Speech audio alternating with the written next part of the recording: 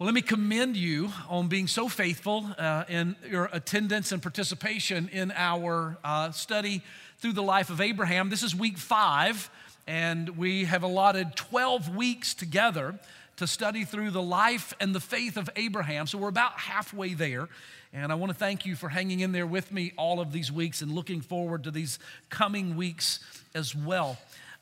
You know that we are thinking about the life of Abraham, and so we're learning a lot about him personally. But more than that, we're thinking about the faith of Abraham and his relationship with God, and the family of Abraham and how his faith affected his family. And surely that's true of us. Our faith will affect our relationships. It'll affect our family, and we're seeing this in the life of Abraham. Let me take just a couple of minutes, if you don't mind, and do a quick overview of what we've learned so far. Let me begin by simply reminding you that God called Abraham into a very particular, very special relationship with himself. And he blessed Abraham, but the reason that he blessed Abraham was not simply that Abraham would be blessed. He blessed Abraham so that Abraham would be a blessing. Here's the way that we applied this to our lives. Do you remember? We said that we have been blessed to be a blessing. We have been blessed in order to be a blessing to other people. All of the good things that God pours into your life, all of the blessings that God gives you, everything that God teaches you and shows you, the ways in which He sustains you and holds you up, the ways in which He gives you light and grace to live, all of those things are not only for you, they are so that God can pour more blessing through you to others. And so we want to be a river and not a pond and be a blessing to others. We talked about the fact that this relationship that God called Abraham into was a covenant relationship. Very specifically, the Abrahamic covenant. 3 promises in that Abrahamic covenant. One was, God said, I'm going to give you land, I'll give you a son, grandsons, and ultimately a great nation will come from you. I'm going to give you a son. I'm going to give you a land where your descendants will live. And through your descendants in that land, I'm going to bless all the nations of the earth. And we've learned that that is the Jewish people living in the land of Israel. And through the Jewish people in the land of Israel, Jesus came, died, and rose, and has become the Savior of the world. That is the blessing to all the earth through the Abrahamic covenant. The third thing that we learned about Abraham was that he believed God. He believed at an old age that God would give him and Sarah a son. And his faith was counted to him for righteousness. In fact, his faith caused him to become the father of the Jewish nation, right? Every Jewish person traces their lineage back to Abraham and Sarah. He's the father of the Jewish nation, and he is the father of faith. And so all of us who share in his faith are in fact the sons, the spiritual sons, if you will, of Father Abraham. Number 4, we learned that Abraham was a blessing, first of all, to his family, then to the whole world, but first of all to his family. And we want the blessing coming from our lives to begin with our family. We talked about how that he blessed Lot with his kindness and his generosity, even his rescue of Lot. Last week, we talked about Abraham and Sarah's faith faltering, and their faith was strong, but it wasn't flawless. And their faith faltered after a while, and that faltering faith resulted in the greatest mistake that they ever made. That was his marriage to Hagar and the birth of Ishmael. Here was the principle. Do you remember? Don't ever forget it. Write it down if you didn't get it last week. Life's biggest blunders happen when we don't walk by faith. That's the absolute truth. When we fail to walk by faith, we make the biggest mistakes of our lives. All right, those are the things that we've learned in the last 4 weeks. Today, in chapter number 18, we are going to think about one of the most well-known events in the life of Abraham. Many of you will be familiar with this passage. It has to do with his intercession before God for the cities of Sodom. We're going to be reading beginning in verse number 16, chapter 18, verse 16, in just a moment. But let me introduce the chapter to you by taking you to verse number 1. Read with me verse number 1, or follow along as I read. Verse 1 says, "And the Lord appeared unto Abraham in the plains of Mamre as he sat in the tent door in the heat of the day. And he lifted up his eyes and looked, and lo, behold, 3 men were standing before him. So the text begins with Abraham now face to face with three visitors who have arrived at his tent. Now, we don't really know how they arrived there. In other words, we don't know if they walked up to him or if they just appeared. The text seems to indicate that they just appeared.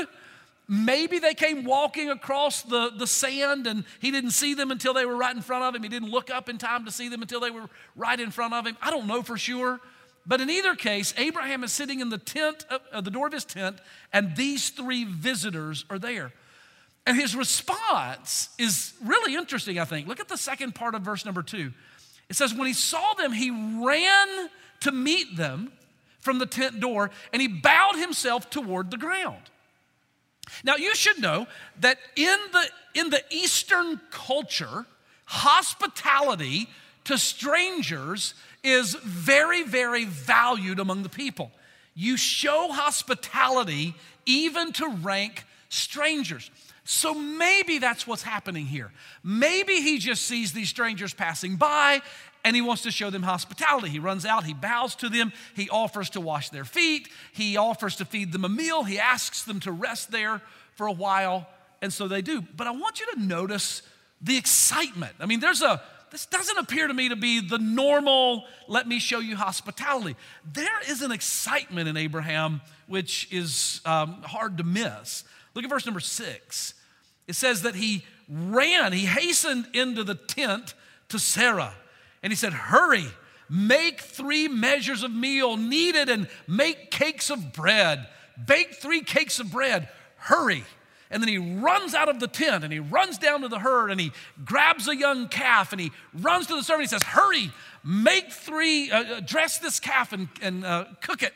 And I want to serve these guests a meal. And so he runs back out and he's excitedly washing their feet and bringing them the meal. And it causes you to wonder, does he think that these are normal people passing by? Or does Abraham think that maybe these are special guests? In fact, maybe these are divine guests. I think he thinks these are divine guests. One of the reasons I think that is because verse number 2 says that he bowed himself to the ground. Now, hospitality would have said, with respect, you bow, in the same way that we shake a hand. In the East, they would bow. But he doesn't just bow in respect. He bows to the ground. He's on his knees, his face on the ground before them. He doesn't just offer them a meal. He's running excitedly back and forth to get this meal prepared. And so you have to ask the question, who are these guys? Who are these 3 visitors that show up to the door of Abraham's tent? Well, if you read the text will tell you exactly who they are. Look at verse 1.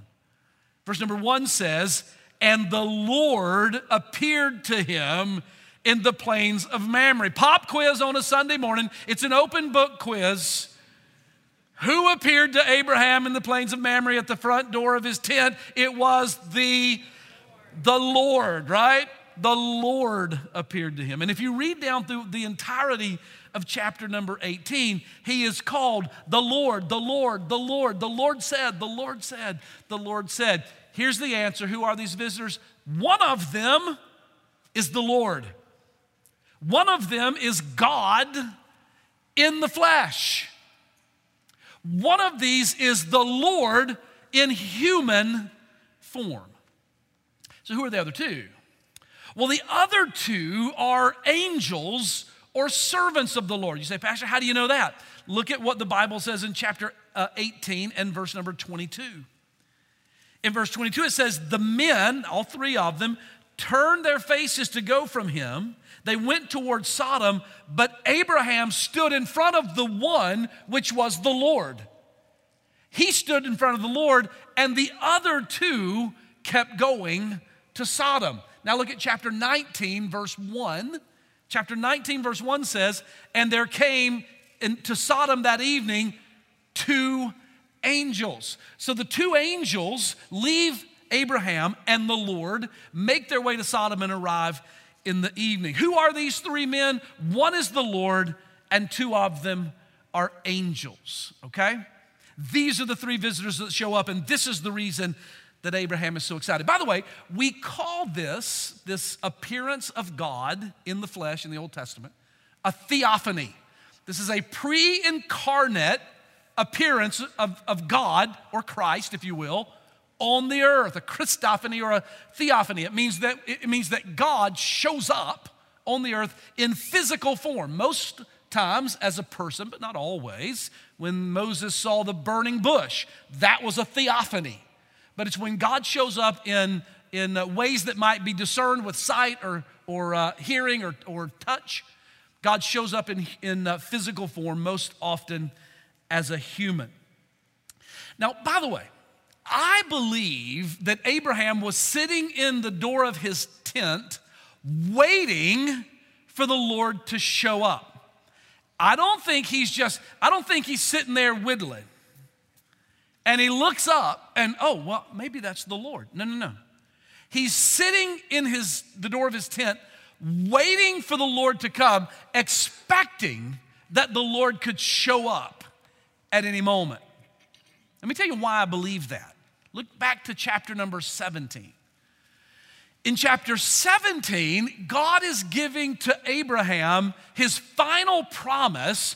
Sarah's gonna have a son, you're gonna have descendants. I'm gonna keep my promise to you. Now remember, Sarah's 89 years old by the time you get to chapter 17. Abraham is 99 years old. God shows up in chapter 17. It's in chapter 17 that he changes their names from Abram and Sarai to Abraham and Sarah, and he says, you're gonna have many, many descendants. Abraham says to him in chapter 17, verse 18, oh, that Ishmael may live before you. Let Ishmael, my son I already have, 13 years old now, let him be the one through whom you'll send the blessing. And God says, stop it. It is not going to be Ishmael. Look at verse number 19 of chapter 17. Sarah is going to conceive. Now I want you to look at verse 19 where he says, God said, Sarah thy wife shall bear thee a son indeed. And you shall call his name Isaac, and I will establish my covenant with him as an everlasting covenant, and with his seed or his descendants after him. Verse 21, but my covenant will I establish with Isaac, which Sarah shall bear unto thee at this set time in the next year.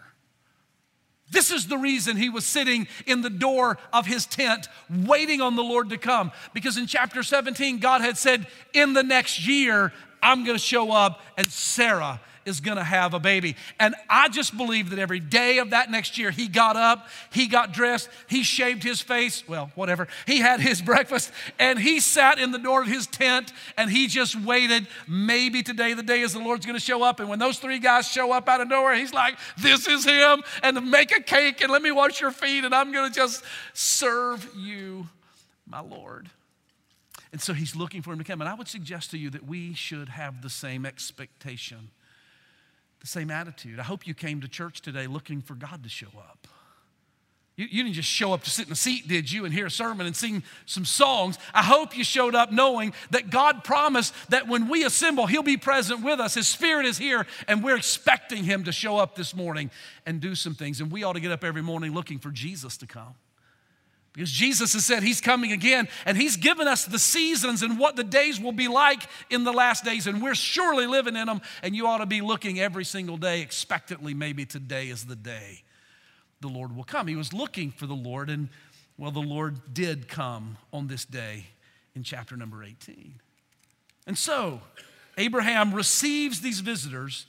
God says, back in chapter number 18, God says, in verses 19, 20, 21, 22, that Sarah is going to conceive and have this baby.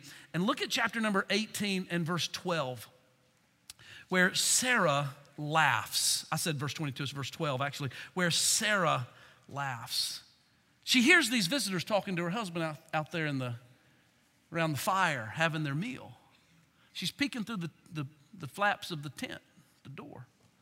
And she hears one of the visitors, the Lord, although she just sees a man, and she hears him say, Sarah's going to conceive. In the time of life, I'm going to come back. She's going to have a baby. And now she's heard this promise for 30 years. For 30 years, there's been no conception. And she hears Abraham talking to this man, and the man says, you're going to have a baby, and she just laughs at him. By the way, it's not uncommon. Women often laugh at what their husbands say, conversations they have. She's laughing. Am I going to have it? I mean, maybe when I was 55, I might have believed it. I mean, maybe even when I was 75. I mean, maybe 80. I'm 89 years old. Am I going to have a baby? You think I'm going to have a baby now? And God says, why did Sarah laugh? And she said, I didn't laugh. He said, yeah, you laughed. And that brings you to chapter number 18 and verse number 16. But I love the fact that the Lord says to her, verse 14, before we read the text, look at verse 14. Sarah, why did you laugh? Is anything too hard for God? Can I ask you a question this morning? If y'all are listening to both campuses, would you shout amen? What is it in your family that you think is too hard for God to fix?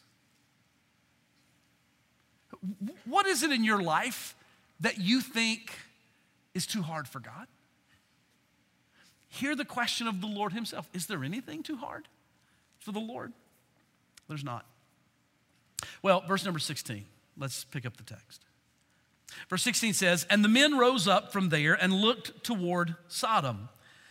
And Abraham went with them to bring them on their way. And the Lord said, shall I hide from Abraham that thing which I am doing? Seeing that Abraham will surely become a great nation, a mighty nation, and all the nations of the earth shall be blessed in him. For I know him, that he will command his children and his household after him, that they shall keep the way of the Lord, to do justice and judgment, that the Lord may bring upon Abraham that which he has spoken of him.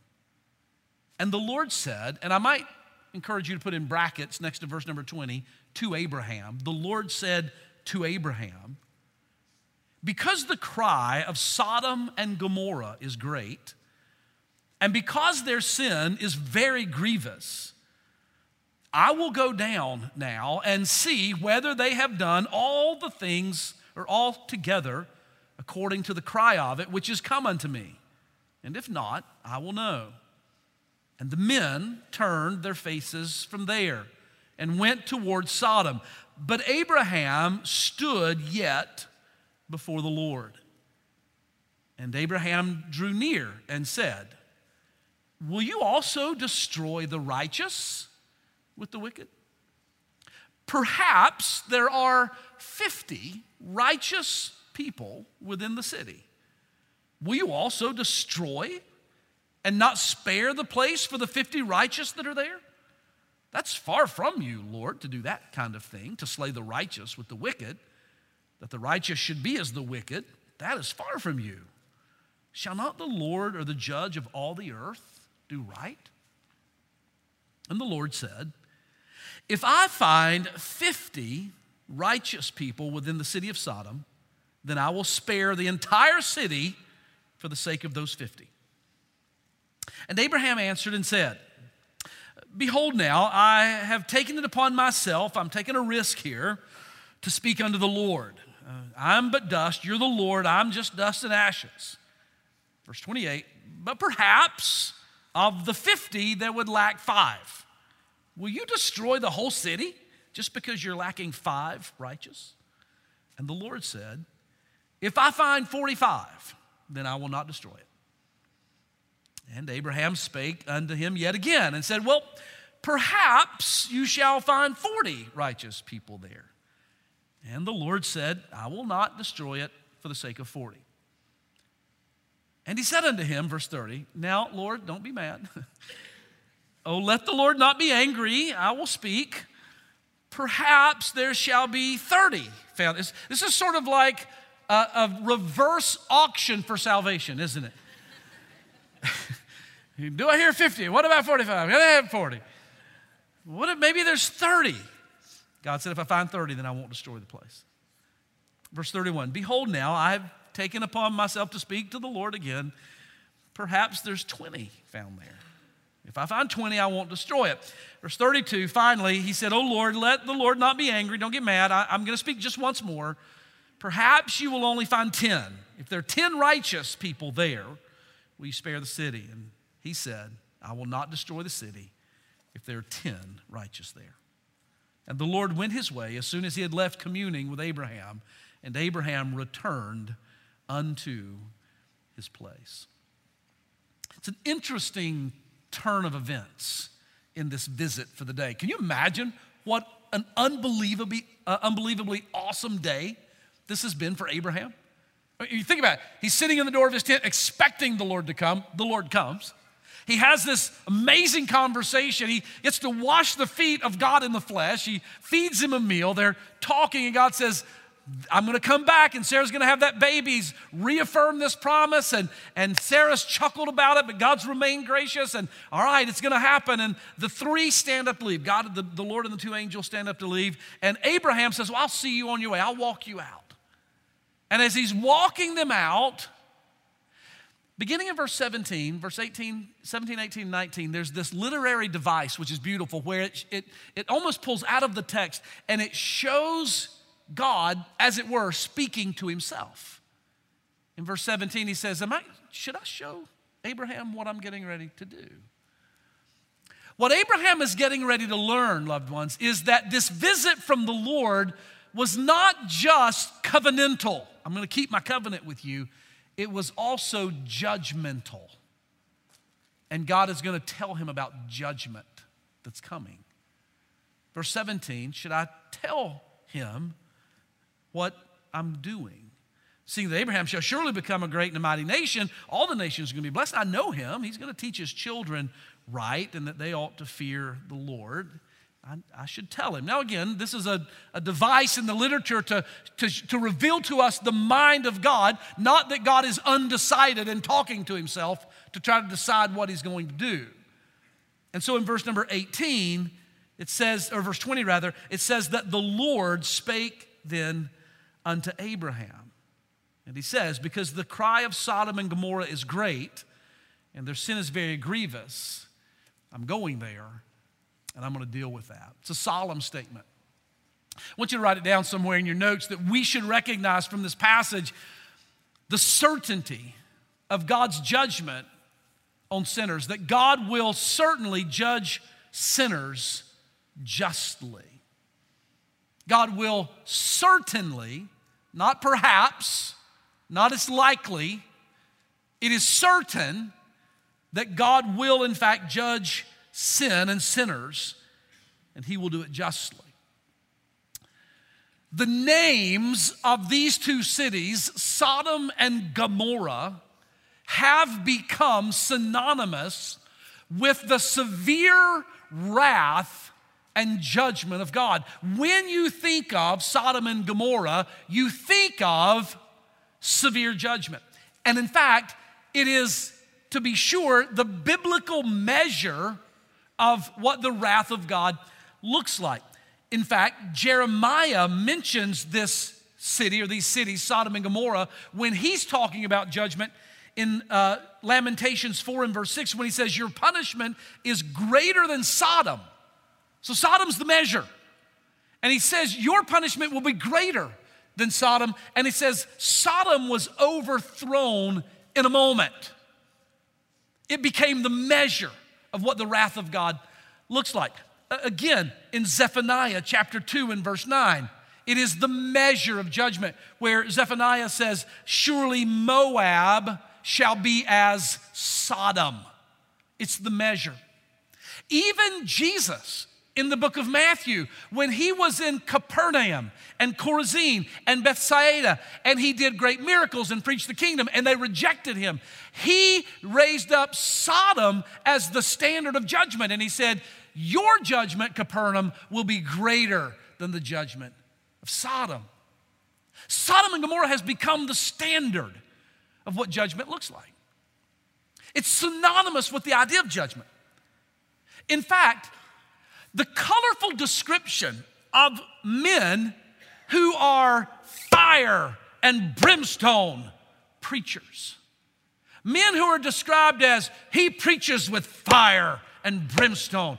Those are sermons or people or men who are said to preach the judgment, the severe judgment of God. And the fire and brimstone, of course, representative of the judgment that fell in fire and brimstone upon Sodom.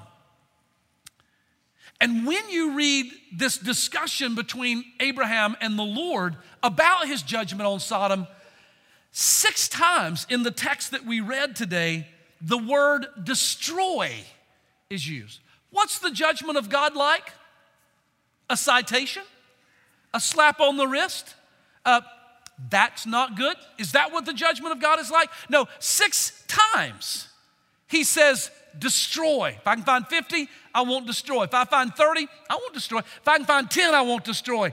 But he ultimately did destroy because there was not 10 righteous there.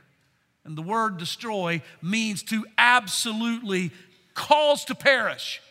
If you wonder what the ultimate judgment of God on sin is like, hear me. It simply means the destruction of the sinner, to wipe out or to cause to perish. In verse number 25, he speaks of slaying the sinner, the unrighteous, that God will surely slay the unrighteous. I want you to hear me this morning, loved ones. We should be sober about this reality. We should read this passage and understand that God speaks of certain judgment. Now, I want to note several things about his judgment in this passage. We're going to go through them really quickly. And hear me, the brevity with which I'm going to deal with them does not represent the seriousness of each one of them. And all of them need to be dealt with and unpacked and fully understood. But for the sake of time, I've got to go through them quickly. 4 things I want to point out to you about God's judgment that's seen in this passage. Number 1, I want you to know it. God sees our sin. Hear this, pastor.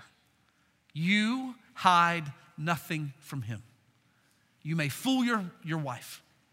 You may carry on sinfully in a way that your husband doesn't discover for years or ever. You might fool your children. You can fool your pastor. You might fool people in your life. But hear me, you are hiding nothing from God. He sees our sin. This is what verses 20 and 21 tell us when he says, I have seen the sin of Sodom. It rises up to me. The cry of Sodom is coming up to me. Secondly, God himself is our judge. Verse number 17, shall I tell to Abraham the thing that I am doing? God is our judge. Some people will say, my God is not a judgmental God. My God would never be harsh and judgmental. My God is too loving to ever send anyone to hell. Surely, ultimately, God will work it all out. Everyone will be saved. Everyone will end up in heaven. Let me tell you, when a person says, God surely won't judge people, what they mean is, surely God won't judge me. Because we all would agree there are some people we would think, well, he surely ought to judge them, but not me. No, the fact is, God is our judge. Let me read to you from the book of Jude. You don't need to turn, but I'll read it to you. From Jude, verse number 7, the Bible says, even as Sodom and Gomorrah and the cities about them in like manner, who gave themselves over to fornication, going after strange flesh, they are set forth as an example. Remember, Sodom and Gomorrah have become synonymous with the fierce wrath of God. They are the measure of the wrath of God. Jude says they are the example of suffering the vengeance of eternal fire. Jude says, if you wonder about the judgment of God, all you need to do is look at Sodom and Gomorrah and you will know, if you'll pay attention, that there is eternal fire for those who deny Christ. Verse number 14 goes on to say, the Lord is coming with 10,000s of his saints to execute judgment. The Lord will execute judgment upon all, convincing all that are ungodly among them of all their ungodly deeds, which they have committed in ungodly ways, and their hard speeches, which they have ungodly sinners have spoken against him, I will simply say to you, God sees your sin and God will be your judge. Number 3. The third thing that you should know from this passage in Genesis 18 is that God is perfectly, completely fair. He will not misjudge you. He will not be unjust in his judgment. He is completely fair. Verse number 21, so interesting, back in Genesis 18, where he says, I will go down now. This cry of Sodom has come up to me, but I'm going to go down to Sodom and see whether or not they have done altogether according to the cry of it, which is coming to me. And if not, I will know. Now, loved ones, do you think God really needed to go down and figure it out?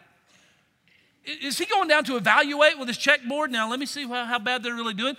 No, he doesn't need to go down and figure it out. He doesn't need to go check it out, but he is fair. What he's saying is, I'm going to give you a fair hearing, and yet you will be found guilty. This is Revelation 20, the great white throne judgment, where the Bible says that all men, great and small, the dead will stand before God. Everyone who doesn't know Christ will stand before God, and the books will be opened.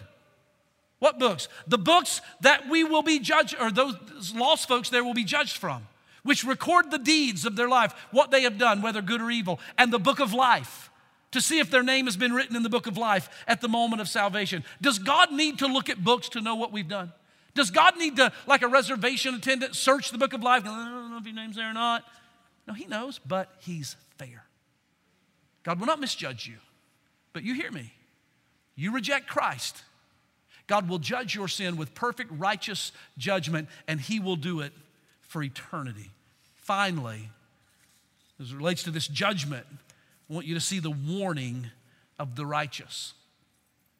The warning of the righteous. That is, that the righteous ought to warn the unrighteous. In verses 17, 18, and 19, you've got this moment where the text presents God as speaking to himself, and he reasons. Should I tell Abraham? Should I show Abraham what I'm going to do? This judgment on Sodom. Because Abraham is going to be this great nation, and I know him, God says. He will teach his children that they are to live rightly before me. He needs to see the judgment that it might inform his teaching to his children. Listen to me very carefully, please. From where Abraham lived in the plains of Mamre, there at the Judean hills, he had a bird's eye view of the cities of the Jordan Plain. He could look right down on them. He could see the city of Sodom. He could see the town of Gomorrah. He could see the cities of the valley. And he could see from the sky the fire and brimstone falling. He could see the destruction of those cities. And Abraham would have never, ever forgotten what he saw that day. He would have never forgotten the full-on display of the fierce wrath of God when God's patience runs out and his judgment falls.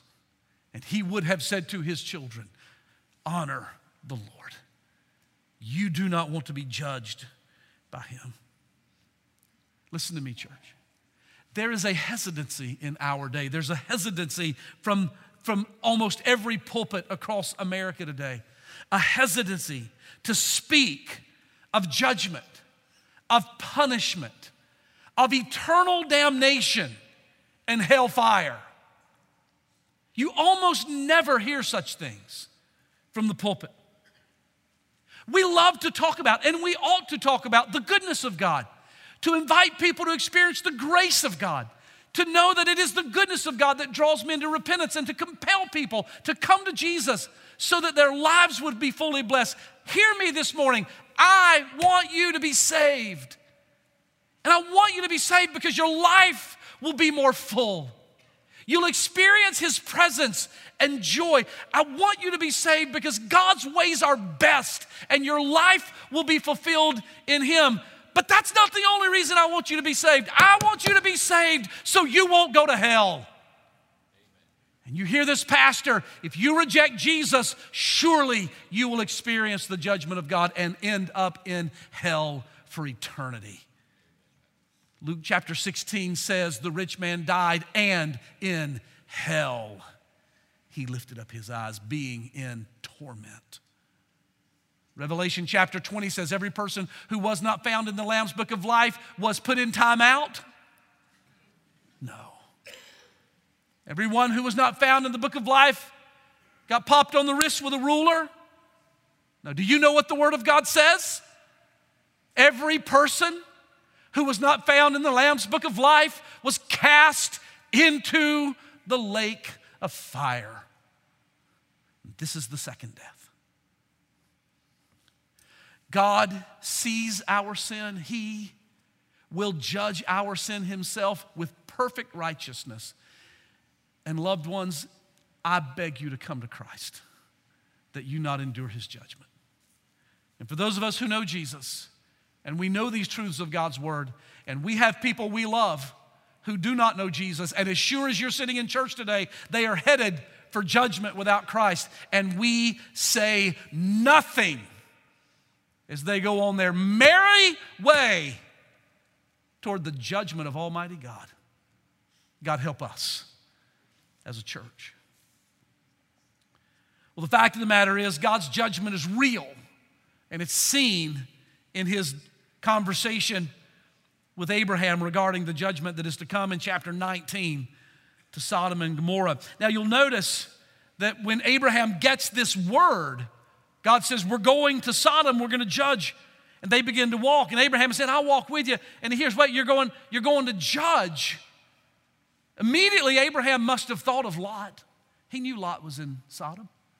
He must have thought of Lot's wife and their girls, their 2 daughters. And he's walking, I'm going to Sodom to judge. And Abraham goes, whoa. What? Verse 22, look at it. Abraham stood in front of the Lord. Somewhere in the margin of your Bible, next to verse 22, write this word, intercession. That's what this is, intercession. He intercedes. The 2 angels continue walking to Sodom. They arrive in chapter 19, verse 1. Abraham stands in front of the Lord and has this conversation with the Lord about his judgment.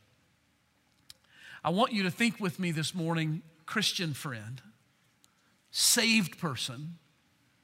I want you to think with me about the privilege and the responsibility of intercession. The great privilege that we have and the deep responsibility that we've been given to intercede on behalf of those who are headed to judgment. Verse number 22, I mentioned, says that Abraham stood before the Lord.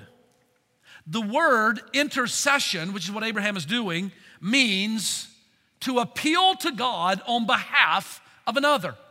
To appeal to God on behalf of another. It's a form of prayer. It's a way in which we pray, appealing to God on behalf of another. It is to intercede, is to plead for those who will not or cannot plead for themselves. It is to stand before the Lord, and this is exactly what Abraham did. Now notice the basis of his intercession in verse number 25. He says in verse 25, it's far from you, Lord, to do after this manner, to slay the righteous with the wicked. The righteous should be as the wicked. It's far from you to do that. Verse 25 ends by saying, shall not the judge of all the earth do right? God, you always do what's right. God, I know you're not going to do what's wrong. If you're going to Sodom to destroy Sodom, what about the righteous people in Sodom? They're going to be destroyed right along with the unrighteous. You wouldn't do that. And that begins this conversation back and forth, 50, 45, 40, 30, 20, 10. The basis upon which he intercedes is on the basis of God's righteousness, that he does not judge the righteous with the unrighteous. And by the way, loved ones, that is a doctrinal reality. He does not judge the righteous with the unrighteous. Now remember, righteousness is a gift, not a result of our works. Can I be perfectly clear? When I say the righteous and the unrighteous, I'm talking about the saved and the unsaved. Righteousness has never been earned by a single Christian. It has been given to every Christian by the grace of Almighty God. It's Christ's righteousness in us. Unrighteous people are those who have never been saved. They've never been given that righteousness, therefore they do not have it.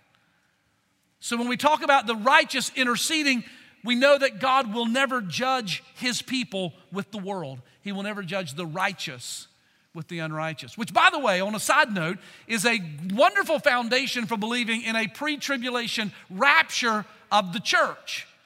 God will remove the righteous before the judgment of God falls on the world for their unrighteousness. Notice about his intercession quickly, that it is in the first place bold. He's bold in his prayer to God. God, you wouldn't do this.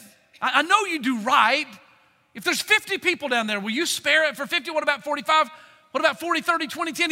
He's being aggressive. He's being brave and courageous, bold in his prayer. That boldness is rooted in his deep relationship with God. He knew he could pray this way to God. His relationship with God was real and deep and living. This is the reason he could be so effective in prayer for others. Number two, his intercession is humble. There's no demands being made here. He's not saying to God, I forbid you to go and do this. This is kind of a thing in the church in these days. People say, well, you should command God in the name of Jesus. Get out of here. Don't command God to do anything. But he's humble. Lord, you're the Lord. I'm dust. God, don't get mad. One more time, let me speak. He's humble. And the third thing that I noticed about his intercession, and this struck me this week, is that it's broad. It's broad. Let me tell you what I mean by that. His prayer is not spare. If y'all are listening to both campuses, shout amen. Amen. Don't miss this. His prayer is not, God, save the righteous. His prayer is, God, spare the city because of the righteous. He's not just praying for Lot and his family to be saved. He's praying for the city of whom the Bible says, now the men of Sodom were exceedingly evil and wicked before the Lord. And Abraham is praying that God would save the cities. Do you know that too often in Christendom, in church world, in Christian lives, we don't care about the lost world very much. We want our four to be saved. God, just work in my family, work in our few. But those sinners out there, I don't even like them, let alone pray for them. And what Lot prayed was not save my few, forget the rest. What Lot prayed was let there be enough righteous that God would spare and give grace to the city. This is the way we ought to pray for our nation. Stop praying in a way that says, I just want the church to be blessed and you just pour it out on those evil people in this country, Lord.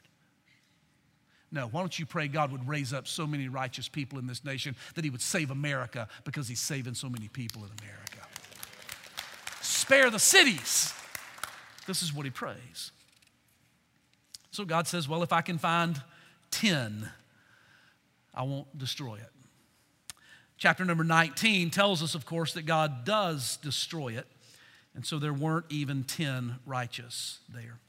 Now, finally, in closing, let me just say to you that Abraham in this intercession is both a model for us, how we should pray for our loved ones who don't know the Lord, but he's also a beautiful type of Jesus himself. And so let me just close by pointing out to you, I hope you'll jot this down in your notes. We can see in Abraham's intercession, we can see the intercession of Jesus. How that Jesus has interceded for us. You remember that the word intercede means to appeal to God on behalf of another. Verse 22, Abraham appealed to God on behalf of the cities of Sodom. He stood before the Lord. And this is exactly what Jesus has done for us. It's exactly what Jesus has done. That the wrath of God, the judgment of God, was headed toward all mankind.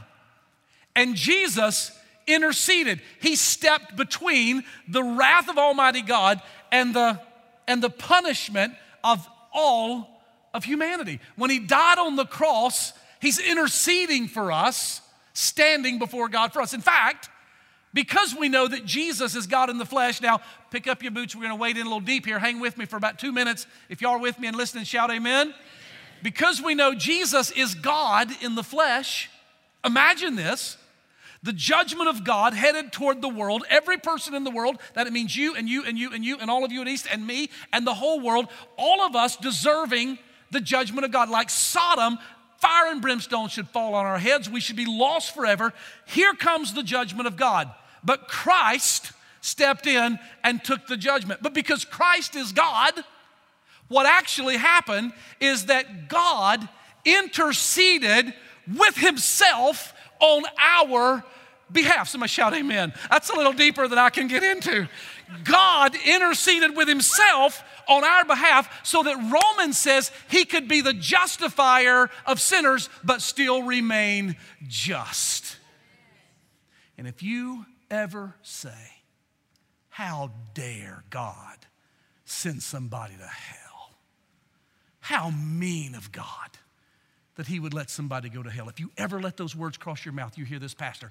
Number one, you don't understand the seriousness of your sin.